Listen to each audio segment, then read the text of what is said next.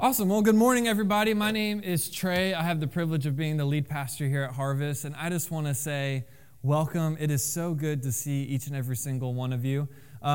If you are like me, I am from Florida, and I will attest to this, that this heat that we have been experiencing over the past couple weeks is borderline offensive, right? Like you feel like the sun owes us all an apology for just how hot it has been. It has been absolutely ridiculous. But I just want to say I'm glad you're here. Thank you for being here. Maybe this is your escape from the heat. We're glad you're here.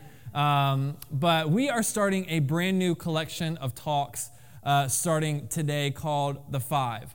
And here at Harvest, we have 5 core values that we believe in. You can find them on our website, but we wanted to do a series about it, and we believe that God's Word teaches 5 core values that for us as Jesus followers, that if we were to put into practice, we would be more like Him, and in fact, we would be able to step into all that God has actually called us to be. Because who we become and who we are, it matters to Him. And so we have started this series starting today called The Five. And I'm excited for today because today we're going to be talking about the first of our 5 core values here at Harvest. And the first one is simply this, that we just want to share Jesus.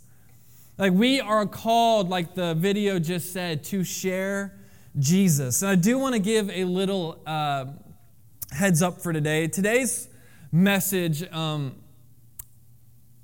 my opinion, maybe the single greatest message that I could share with the local church today. And that's not a pat on the back. It's honestly just me going to God's Word. But today's message for where we are in our world right now and in culture right now, I think this may be the most important message that I could give you on any given Sunday today. So if you are a first-time guest, I want to say thank you. Glad you're here. Welcome to our family room. I am excited for today.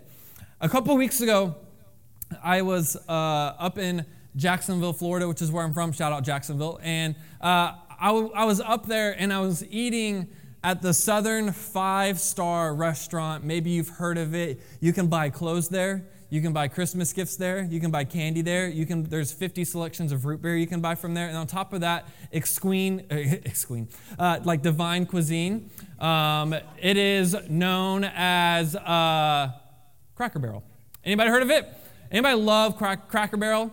Awesome. Okay, Cracker Barrel is goated. It's not here in St. Cloud. They deserve one. But I was eating at Cracker Barrel with my dad, and we were just having this conversation, and it got to this point where my dad's a pastor, and I trust his biblical insight and wisdom, and I just presented this problem that we kind of wrestled with over an hour at breakfast. And here's what I've noticed, and maybe here's what you've noticed in our culture, especially right now. It seems like and would feel like that we have this set of beliefs. We have this moral compass and this moral guidebook that is unwavering called the Bible. And this is kind of our set of beliefs. This is how we think. This is how we operate. This is how we act. This is how we live. It's all based on the morality of the teachings of Scriptures. And this is what we do. And then there is another group of people who do not follow Jesus, who would not consider themselves Christians, who say, but this is how we live our lives. And it's not based on some book of morality, it's just on the morality of the human spirit. It's whatever we feel is true. And so even though it is ever changing, and even though their truth, which truth in and of itself by definition is not changing or wavering, true is true, but in their definition and their mindset and their thought process, they live out their truth, and that truth can be forever changing, but that is the road that they walk. And so we have Christians and Jesus followers on this side walking this way, unwilling to change, unwavering in our stance. And then we have this group of people over here walking this way, unwavering in their decision making, unwavering in their belief system, and unwilling to change. And I feel like, and when you get on social media more than ever right now, each party thinks the other is the enemy. You have this side over here. And I'm like, hey, those people over there are so dumb for thinking and believing like that. Like, if any sense of intellect were to enter into their mind, they would obviously come over here to our side. And in fact, the way we talk about them and think about them and believe about them and post about them leads them to believe that we think that they are just utterly stupid. And then you got this group of people over here who think they are the most old school, conservative, you insert the blank, like bigoted, misogynistic. They are those people over there. And I don't understand how they could stay in that way whenever humanity, whenever the earth, whenever culture is finally starting to make progress. They want to stay in their ways. They are so ridiculous. They're so crazy. They're so, insert words I can't say up here, but that's who they are. And now I feel like we are at this point where Christianity, which was kind of the American standard of morality and kind of how things were set in stone and really widely for a long time culturally accepted, is now being pushed to the fringes, pushed to the side. And we think they're the enemy, and they think we're the enemy. And we are not drifting closer together. We are, in fact, drifting farther and farther apart. And what do? You get on social media, there is no middle ground. You post an opinion on social media, and you'll either have 50 amens or 50 non-amens, and it's a long paragraph explaining how you're the worst person on the planet. And then you're on this side and you post something and it's either 50 amens or it's 50 you're the worst person on the planet. What do? Like, this is a real tension in culture right now of what do we do? Do we hunker down in our homes and our tight little friend groups and just say, hey, it's our community. Let me just protect us. We're not leaving the house. Like, it's just our community. It's just our family. It's just our friend group. And this is what we're going to stick to because everybody in this little community, friend group, family group, looks like us, dressed like us, thinks like us, and believes like us. And this is where we are safe because the people out there, they're the enemy. But I want to pose a question. How do we reach a people that we actually abandon? How can we find reconciliation with people that we've left? To be a witness of Jesus to people, how can we do that if we leave? How can we share Jesus with people we have no affiliation or connection with? Because we have decided that people who don't think like us, look like us, act like us are the enemy, so we seclude ourselves. And now when we look at Scripture and it says to share Jesus, we're looking at our circles going, everybody I know knows Jesus. And that right there lies a problem. But Trey, aren't we called to be set apart, right? I know my Bible. Doesn't the Bible call us to be a peculiar people? So what do we do?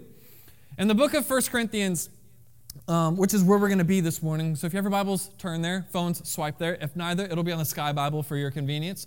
1 Corinthians chapter 9, here's what's happening. The Apostle Paul, who wrote the majority of the New Testament, is writing to this church in Corinth. Hence why it's called 1 Corinthians.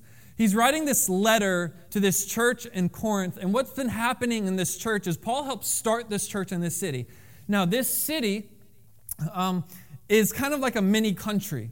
It is where trades happen. It's where like giant buildings were built. It was an epicenter for art. It was this huge city filled with wealth, higher education, and really celebrated and embraced and practiced a lot of the Greek culture that was so highly thought of back in the day. The problem was the Christians in this day and age, the church really started to embrace the Greek philosophy, the Greek theology of their beliefs, and started to put into practice Greek religious practices in the church. And so these things started to get blended, where they started to take the nation that they celebrated and the beliefs that were taught, the biblical beliefs that were taught, and started to blend the two, where biblical and national seemed almost married and inseparable, which is not a problem in our day and age today, is it? Where the national and the biblical start to blend together, and we start to become more Americans who are Christians than Christians who happen to live in America. And so Paul writes this letter, and he wants to address something, and he starts to remind them of the gospel, and in light of the good news of Jesus, he instructs them on what life should actually look like, the mindset we should have, and the way we should be living. So 1 Corinthians chapter 9, verses 19 through 23, read it very quickly, and it says this: "Though I am free and belong to no one, I have made myself a slave to everyone, to win as many people as possible. To the Jews I became like a Jew to win the Jews. To those under the law I became like one under the law, though I am myself not under the law, so as to win those under the law. To those not having the law I became like the one not having the law. Through Christ I am not, or though I am not free from God's law, but am under Christ's law, so as to win those not having the law. To the weak I became weak, to win the weak. I have become all things to all people, so that by all possible means I might save some. I do all this for the sake of the gospel, that I may share in its blessings." The key phrase I want to focus on can be found in verse 22, and it's what Paul says. He says, "I have become all things to all people, so that I might save some." What does Paul mean by this, and how does this apply to our lives? Well, to give you some example, here's what Paul did, the Apostle Paul did. Here's what he did to reach more people. Number one, Paul established a rapport with the Greeks before telling them about Jesus. He stood amongst their main idols and commented on their devotion to their gods. So here is Paul standing amongst people who practice Greek religion. He's amongst people as they worship the Roman gods and the Roman idols, and he doesn't stand there going like, "Hey, you're all going to hell." He stands there and watches them and listens to them as they speak and as they talk and as they devote their lives to something that will never actually fulfill its promises. And he just goes, "Man, I commend you. Like, your devotion to your God, it's amazing how devoted you are to them, and the sacrifice that you make in your lives to devote your lives to this God. Man, it's commendable. But let me tell you, this God you worship," and here's where Paul would make the switch, "this God you worship, has it ever actually fulfilled on its promises? This God you worship, it promises you this, but I'm here to tell you that I know a God who is above all gods, who is above everything, and is actually the one true God." And he would use this moment where he had built a relationship with them, where he wasn't coming at them and attacking them. He had sat there, he had watched them, he had gone through life with them. And he goes, "Man, the way you live your life and committed to these gods, man, it's commendable, but can I just encourage you with something? There's a greater option. That there's a greater king, that there's a greater God, that there is a person named Jesus who loves you." And that's how he built his rapport with the Greek philosophers. How about this one? Paul used his knowledge of Judaism to have a high level of discussion with Jewish leaders. Because Paul grew up in Jewish tradition, he was really smart according to the Jewish law, and he used that to reach the people who were under the law of Judaism. How about this one? Paul became a citizen of Rome, so that way he could travel, no longer known as a Jew, but as a Roman of Jewish descent. He gave up his citizenship as a Jew, his nationality known as a Jew, to become a part of the nation of Rome, so that way he could travel wherever he wanted to go to help plant churches and advance the kingdom of God. How about this one? He did what he could to find common ground with people. He knew how to behave in a Hebrew home, a Roman home, a Greek home. He learned how to talk to different cultures. He learned how to fit in different cities. He learned how to talk to different churches. He learned how to talk to different age groups. Nothing was going to stop Paul. So he became all things to all people. Why did Paul do this, and why should we? Because Paul loved people so much, like Jesus did. He did whatever he could to reach all people. And I think a question that we need to stop and ask ourselves, and I think you need to stop and ask yourself, and I stop and ask myself, is this: do I love people like that? Or is it only, again, the people that look like me, think like me, dress like me, act like me? Do I love people enough to even think or consider about taking some of these steps? Very relevant and culturally relevant thing to talk about right now is the Roe versus Wade ruling. And I first of all would like to put out there, I know we haven't really talked about it, but I just want to put out there, we are a pro-life church. And I celebrate, and we celebrate the ruling that came out of the Supreme Court.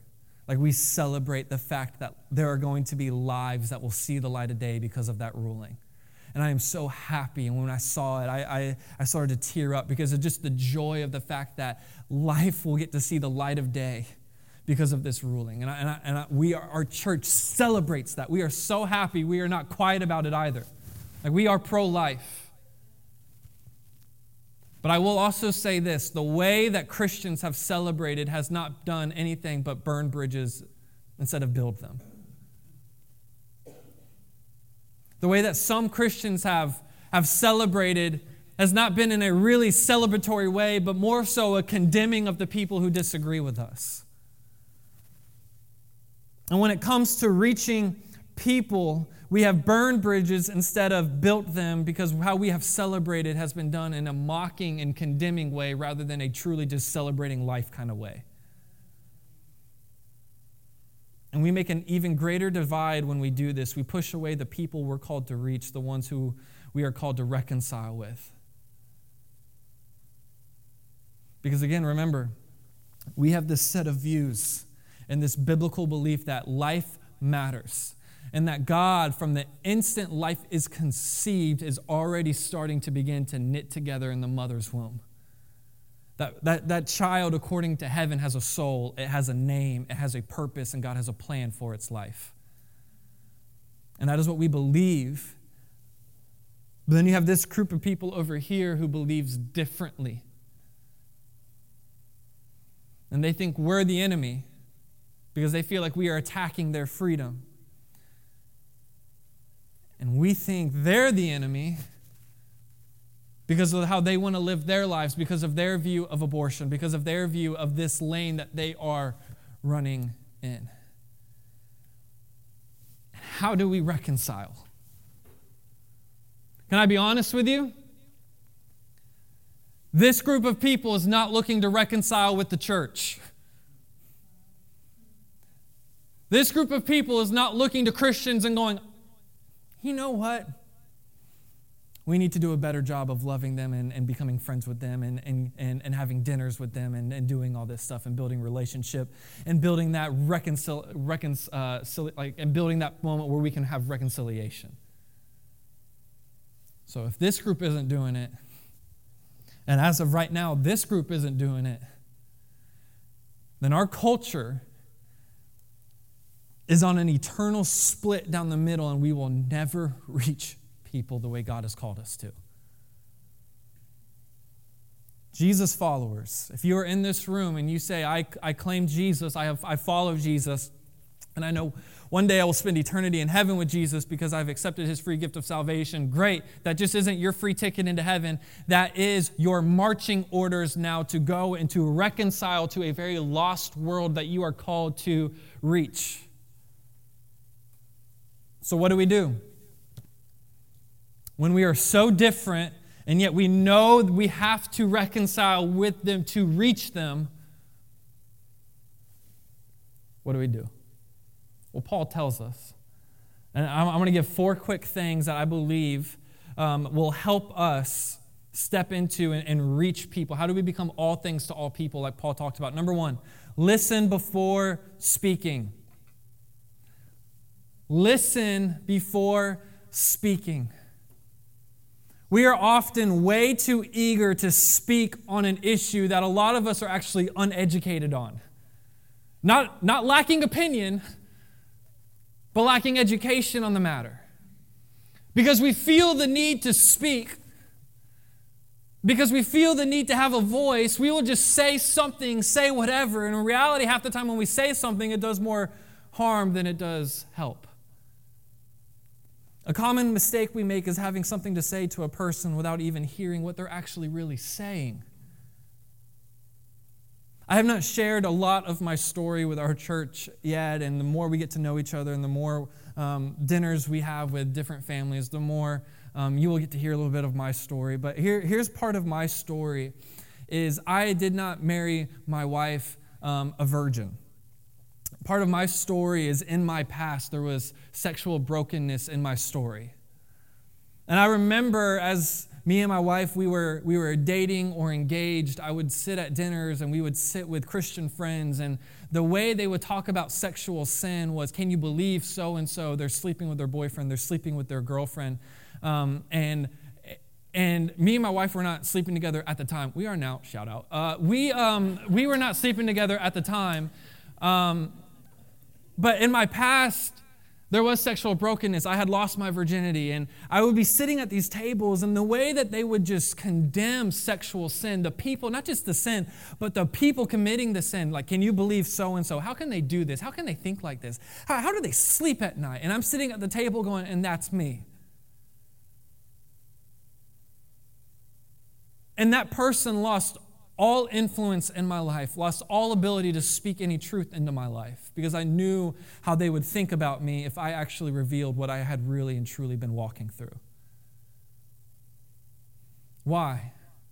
Because they spoke first without even trying to hear from anybody else. It would do our culture, it would do American Christianity, it would do our churches a whole lot of good if we stop speaking and spewing truths out there, truths that we think are truths, out there without even once hearing what people are walking through. Without even once hearing how they actually feel. Listen, hear them, their heart. Why? Because when we hear, more often than not, we tend to care about the person more than the problem. When we listen, we tend to care more about the person more than we care about the problem.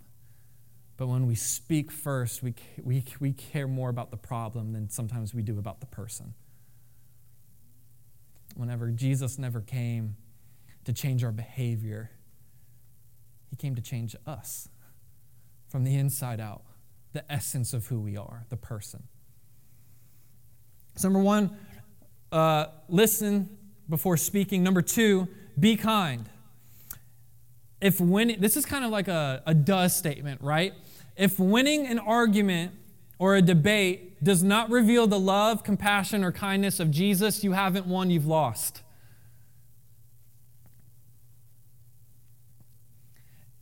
If you go into an argument with somebody and you walk away going, that idiot, I just demolished them verbally and mentally. And they're behind going, I hate Christians even more. I'm here to tell you, you have not won. You have lost. If you go into a conversation and you leave and you say, I didn't get to speak all of my opinions about that matter, I just know that when I leave, that person knows the love of Jesus greater than before I came into the room. I'm here to tell you, you have won. Be kind. Be kind in your words, be kind in your thoughts, be kind in how you speak about people at the dinner table whenever it's just you and your family. Why? Because your kids are listening. Be kind one to another. This isn't a hippie point, it's a biblical point. Be kind. Number three, be sensitive to culture. Be sensitive to culture. I went to a Bible college, and some of my friends who went to the same Bible college, now there's one in Togo, West Africa, and there's another one in Poland. And what they had to do before they were even allowed by the organizations and churches that sent them overseas and funded them, they had to go to this little camp in North Carolina to go through culture sensitivity training, where they had to learn about the culture they were walking into. They had to learn how the people dress, how the people talk, what am I allowed to wear, what's appropriate to wear. So like for example, in Africa, when me and my wife were dating, and when we were in Africa, if we were holding hands, it was a sign in that culture that we were sleeping together. It's something you never even think about. Like to me, I'm like holding hands like butterflies in my stomach, like this is as far as we're gonna get till marriage. Like, let's go, baby. But to them, they were like, hey, this is like you are sleeping together according to our culture because that's how you show it. And it's stuff like that where you're like, oh, okay, that makes sense. And then you go through these, and they were there for a good bit, cut off from the rest of the world to receive cultural training, to learn how to professionally and as effectively as possible preach the gospel to that culture. Why do we think that we're the exception? Somebody's struggling out there. We don't have to approve of the culture, but we do need to know it. By listening first, being kind, this is actually easier than actually you can comprehend. Well, getting to know the culture, does that mean I have to wear skinny jeans, Jordans, have to wear a jacket in 95-degree weather like you're wearing right now? No, absolutely not. That's not what I'm talking about. Wear your sandals and socks. I don't care. That's not what I'm talking about. I am talking about, though, being knowledgeable and not condemning a generation because that culture is different than yours. And not abandoning a generation because they're different than yours, but in fact, learning how to speak to that generation authentically, but nonetheless learning how to understand that culture and that generation. And then number 4. So number 1, listen. Number 2, be kind. Number 3, learn the culture. Learn the culture. Number 4, deal with prejudice. Prejudice of every kind has been a part of human history since the beginning of time. Despite how hard we try, we all carry some form of prejudice in our lives against certain people groups. Ironically, even those who denounce prejudice of any sort are usually quite prejudiced against the people that they think are prejudiced. But admitting to God our own pride and repenting of judgmental attitudes and lack of love should be an ongoing process for Christians wanting to follow Paul's example of being all things to all people. As a former Pharisee, Paul had to deal with his own prejudice against other Pharisees. And as a former Pharisee as well, he had to deal with his prejudice against the Gentiles who the Pharisees actually hated and despised.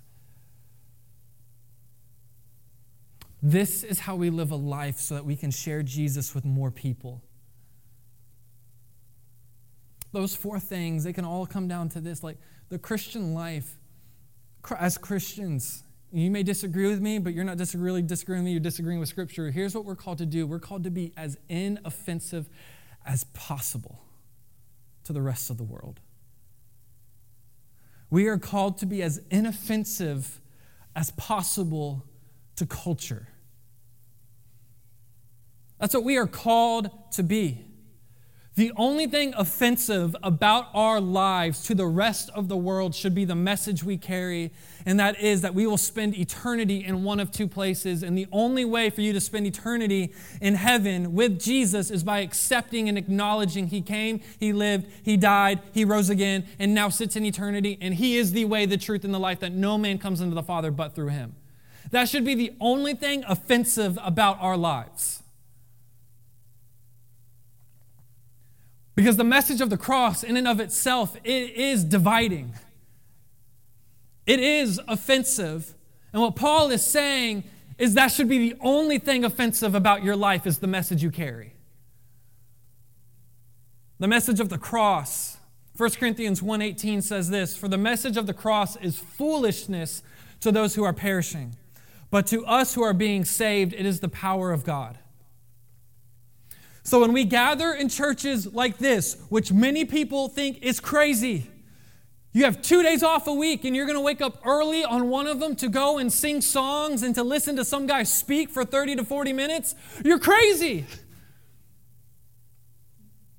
To think that this is how you are going to live your life, shepherd your family, raise your family based off of some old book.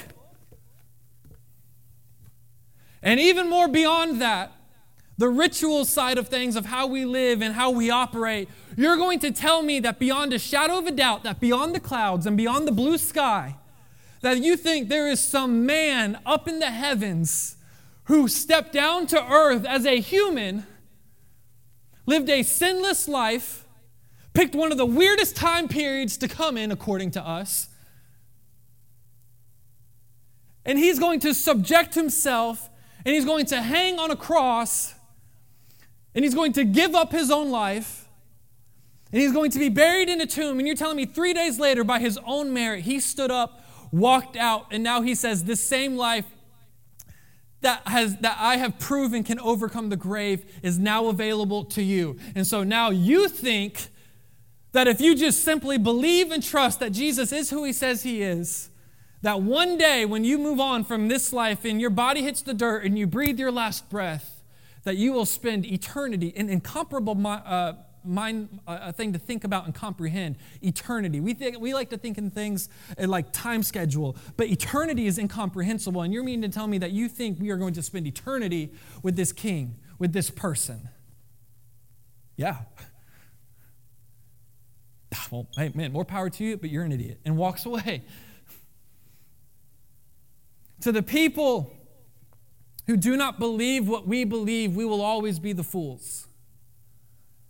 But we know the power of the cross.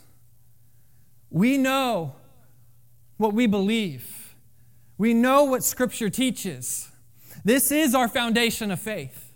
We're not going to apologize for that. If you're coming here thinking like this is some new, cool, trendy church, again, where the pastor wears a jacket in 95-degree weather, he's probably going to pass out on his way home because it's so hot outside, you're probably right. Like, is this some new, cool, trendy church where they just preach opinions and it's all about feelings? And no, we preach the Word of God because this is a timeless truth. Remember our definition of truth. Truth does not change. It cannot change. So this is what we believe. And we believe that, yeah, there are two roads to take in this life. And one of them is destined to an eternity in heaven. And another is destined to an eternal place called hell. Both are eternal. One is with God and one is separation from God. And you have this life to choose. That is what we believe. And it may sound offensive, but that should be the only offensive thing about our lives. And I'm here to tell you this, that the Jesus followers in the room, when we disagree, when they are so opposed to us, you know what our natural instinct is let's just walk the road with the people we're walking this road on already, and let's just stay safe. Let's just stay comfortable. When in actuality, our job is to bring as many people from that side of the road to this side of the road in our lifetime. And we cannot do that if we abandon. We cannot do that if we reject. And I'm here to tell you this. Not once in Scripture does God call people the enemy.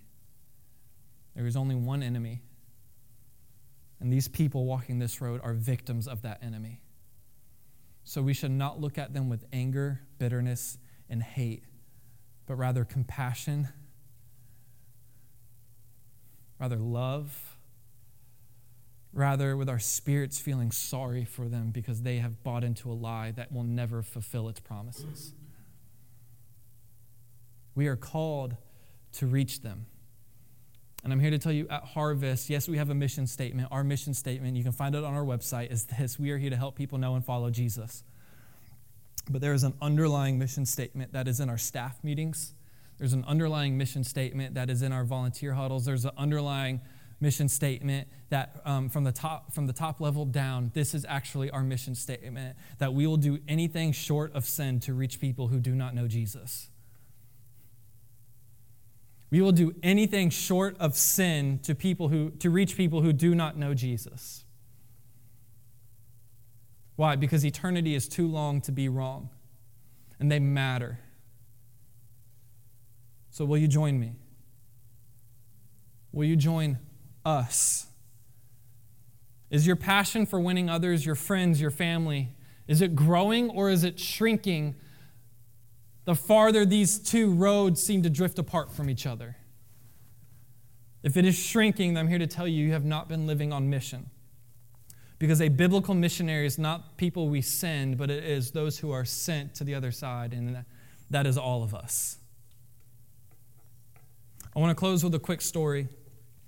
I was a youth pastor for 6 years, and had an amazing youth group, and there was this girl in our student ministry who me and my wife both love, and she was on our student leadership team, and I challenged our student leadership team to take the gospel seriously.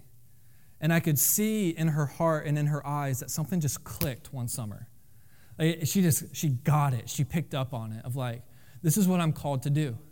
I am not just a student who is a volleyball player. I am not just a volleyball player who happens to go to church. I am walking revival wherever I go because of the message I carry, because of the message I believe. And whether I am playing volleyball, I'm a walking revival. Whether I'm at the grocery store, I'm a walking revival. Whether I'm in my school, whether I'm in my classroom, whether I'm in my home, I am a walking revival because of the message I believe, the message I know, and the message I carry. And you saw something click in her heart, in her eyes, in her mind. And we came back from summer break, and we launched student ministry again, and she was going into the 11th grade, and her 11th grade girls' small group was averaging about 6 to 7 students every single Wednesday night. And then next thing I know, I get done preaching, and we break out into small groups on Wednesday night, and I'm walking by all the small groups, and I'm like, there's 8th grade boys, there's the 8th grade girls, 7th grade boys, 7th grade girls, the 11th grade boys. And I'm walking by the 11th grade girls' small group, and there's 20 people there. I'm like, mental note. So I asked the small group leader, like, what happened? And she said, well, this girl Sheridan brought it feels like an army. It feels like an army of people that I had never seen before. I'm like, okay.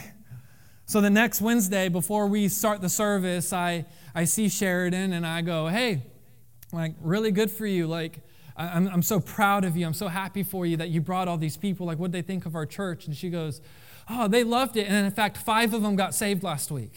I was like, what? She's like, yeah.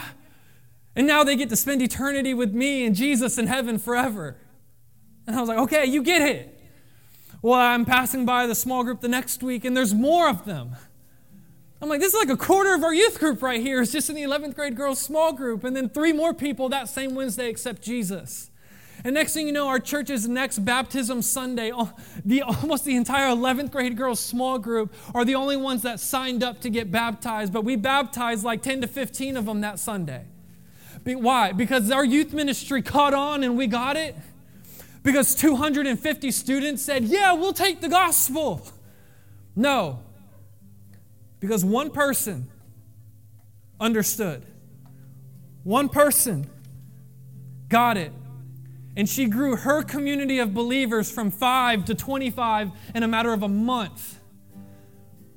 And these were girls she had spent years going to school with. And in fact, they knew she was a Christian. And she said it felt a little awkward because it felt like I had let them down for all these years because they knew I was a Christian and I had done nothing about it. But at some point, I got over my pride. I got over myself and said, this is bigger than me. This is beyond me. And I need to invite them anyways. And as a result, 15 young 11th grade girls 2 years ago came to know and follow Jesus. And their lives, I'm here to tell you as a their lives forever changed. How they carried themselves changed. I would get calls from the teachers and the schools saying, what is happening? I'm like, what are you talking about? They're like, the 11th grade is completely changing right now in our school. Why? Because one girl without any fear, full of faith, said yes. Some of the girls were on the softball team. Some of the girls were on the debate team. So it didn't matter to her. She became all things to all people. And that expanded her reach. And she did anything short of sin to reach them. I'm here to tell you, yes, there may be 100 people in our church this morning, but I'm here to tell you, if one person gets it, if one person it clicks with them and they accept the challenge, God reveals the mission of saved humanity, of redeemed humanity to you. This church will share Jesus like no other. So will you join us? Will you join Jesus in his great mission to redeem humanity? Not one person is too far gone. As long as somebody has breath in their lungs, they are a candidate for redemption. So will you join us? Will you take the challenge to share Jesus with somebody this week? Call them. Text them. Say, hey, I know it's been a while. I just want to let you know I'm praying for you. If there's anything me and my family could ever do, we're here. And Jesus loves you. That's all I wanted to say to you. Send. Call somebody. Show up at their door. If you look around at your circle and you say, there are no lost people in my circle, it's good to have that circle, but it's time to look to see who God has placed in your life or will place in your life that you need to reach for them. Would you stand with me? I'm going to pray, and after I'm done praying, we're going to respond and worship, and you can pray where you are, you can stay seated, you can stand. We're just going to spend some time together and just responding in prayer, responding in song, and just worshiping Jesus. Thank you guys so much for coming. After worship, we'll be dismissed, but I just want to say thank you. From my heart, thank you guys for being here. And I hope to see you here next week. Dear God, I love you and I'm thankful for you. You're great. You're amazing. As we go into this time of worship to close the service, God, I pray that, God, you would ignite a fire in somebody in this room. If it was everybody, fantastic. But if it's just one, oh, the damage that person can do to the enemy is, God, it is amazing what you can do through one person who says yes to the call. God, you are great. You're amazing. I pray that this group would become all things to all people, to reach people that have been forgotten, who have been put, God, on the margins of culture, on the fray of our world and of our country, of our community. And that we would understand and grasp the challenge. We will do anything short of sin to help people know and follow Jesus.